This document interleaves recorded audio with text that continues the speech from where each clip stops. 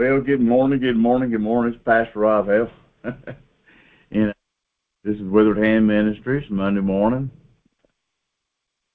Thank y'all for being here with us today. It's the 5th of February, 2024, in the year of our Lord. Amen. 2024. Today we're going to be talking or speaking out of, well, interesting. Oh, skip pages on me. That's okay. Too early yet, but I did have my coffee. Amen. Thank you, Lord. Daniel 3, chapter 3, verses 1 through 7. Hear the music and bow down. And this week's focus is face the fires of life with faith in God. Face the fires of life with faith in God.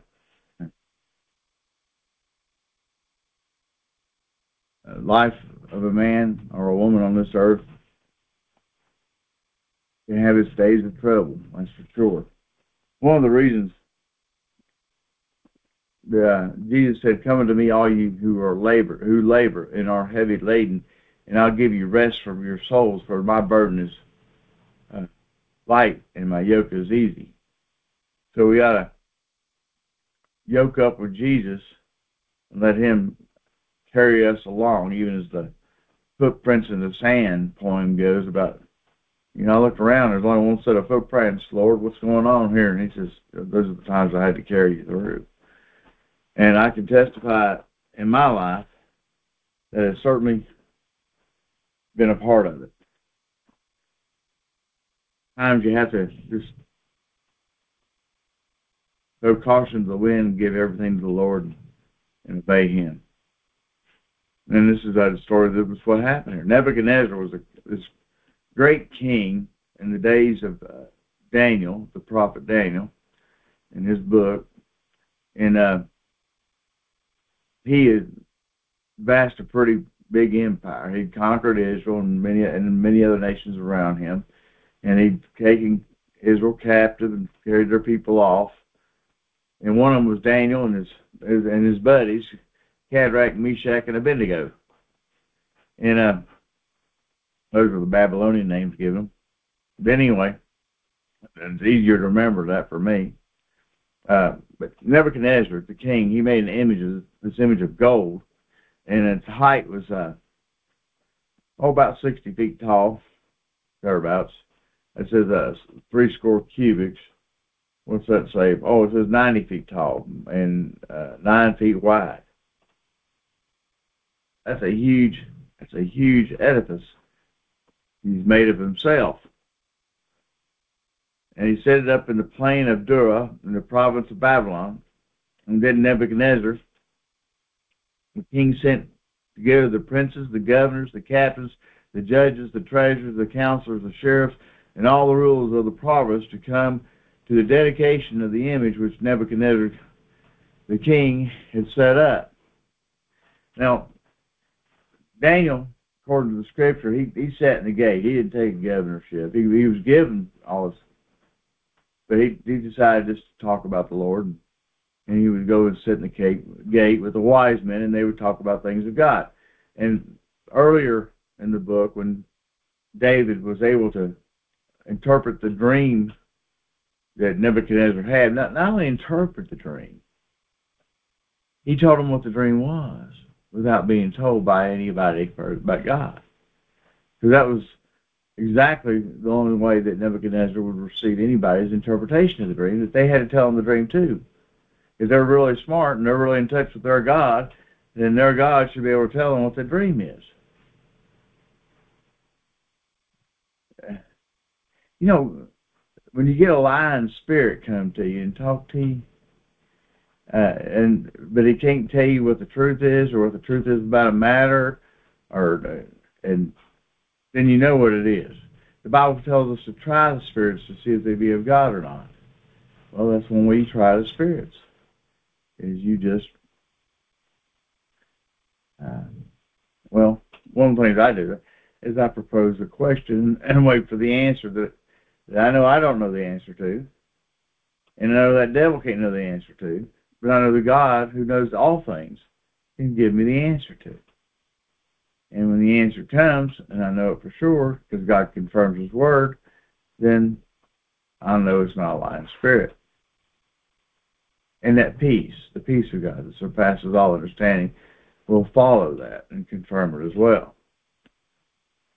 So He's got all these rulers up there, which means Shadrach, Meshach, and Abednego, because they're now rulers in the provinces that they had to come to as well. And then verse 4 says, Then the herald cried aloud, To you it is commanded, O people, nations, tongues, at what time you hear the sound of the cornet, the flute, the harp, the sackbut, the psaltery, the dulcimer, and all kinds of music, ye fall down and worship the golden image that Nebuchadnezzar the king has set up. And whoso falls not down and worships, that same hour will be cast into the midst of the burning fiery furnace. Therefore, at that time, when all the people heard the sound of the cornet, the flute, the harp, the sackbut, and all kinds of music, all the people, the nations and languages, fell down and worshipped the golden image that Nebuchadnezzar the king had set up. So idol worship the Bible says all idol worship is vanity and vexation of spirit. So it opens a big door. Wherefore, at that time, certain Chaldeans came neat and accused the Jews. They spake and said unto King Nebuchadnezzar, O king, live forever. Thou, O king, hast made a decree that every man that shall hear the sound of the cornet, the flute, the harp, etc., and all kinds of music shall fall down and worship the golden image. And whoso fall not down and worshipeth, he shall be cast into the midst of a burning fiery furnace. There are certain Jews whom thou hast set over the affairs of the province of Babylon, Shadrach, Meshach, and Abednego. These men, O king, have not regard to thee. They serve not thy gods, nor worship the golden image which thou hast set up. Then Nebuchadnezzar, in his rage and fury, commanded to bring Shadrach, Meshach, and Abednego. Kind of set up. They had convinced the king that he was worthy of this accolade, that he was worthy of this statue, and he was worthy of worship. Enemies of the kingdom of the right way will come speak little pleasant things in your ear, tickle your ear, right? Make you feel better. But all along are devils is trying to talk you into a devilish scheme. And so anyway, y'all know the story. They got him. They came up there and said, it doesn't matter if you play the harp or whatever, we're not going to bow down and worship your image. And, Nebuchadnezzar was trying to give him a last chance. He didn't want to destroy them. But he got mad because they weren't obeying him. And even though he'd made a decree that Daniel's God and their God was the only God, and him alone was going to be worshipped, and he'd forgotten his decree. Now, they had a really funny thing about it back then. They said that once the king spoke it, and it was written down and decreed, it could not be altered and it could not be changed except by the king, and then he would have to make a counter to whatever he had said before. Same thing back in the days of Ruth. These Persian kings and Asian kings had this rule about them, and they try to live up to it. And these wise men that out there are smart convinced the king of this, that to build a statue, because they knew that these Hebrews that were over them, that the positions they wanted their political positions. They said, well, we'll trick on their, and because of their God. So anyway, Nebuchadnezzar gets mad at these three because they just refused to bow down. So he made that, he told the people handling the furnace, go ahead and make it as hot as you can get it, basically. is 10 times hotter than where it is now. And then he had these soldiers march these three people bound up down into the furnace. And the furnace was so hot that the soldiers who were taking them to the furnace to put them into the furnace died because of the heat. But Shadrach, Meshach, and Abednego walked into the furnace, and their being bound was loose. They were walking around freely inside this blazing fire, and with the furnace doors opened, Nebuchadnezzar testified that he could see a fourth person walking around in the fire with them. And he even called him the Son of God. Like unto. I feel the Lord. So because they stood up for their faith, because they went through this tribulation, God delivered them from the fire and brought them out as a great testimony to this generation of Jews being captured, and also to the generation to which they were being captured by these Babylonian Persians, wherever they were. Anyway, I think the Persians were the ones that actually took over Nebuchadnezzar, if my memory serves me right.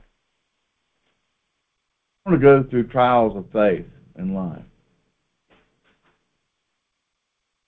And sometimes we forget ourselves, and we forget to stand up and make a difference. I just pray it's not too often. And we just stand up and make a difference, whether it costs us our life or not. Because what is our life when we've been bought with a price? Did the purchase of our salvation dear? How can we not stand for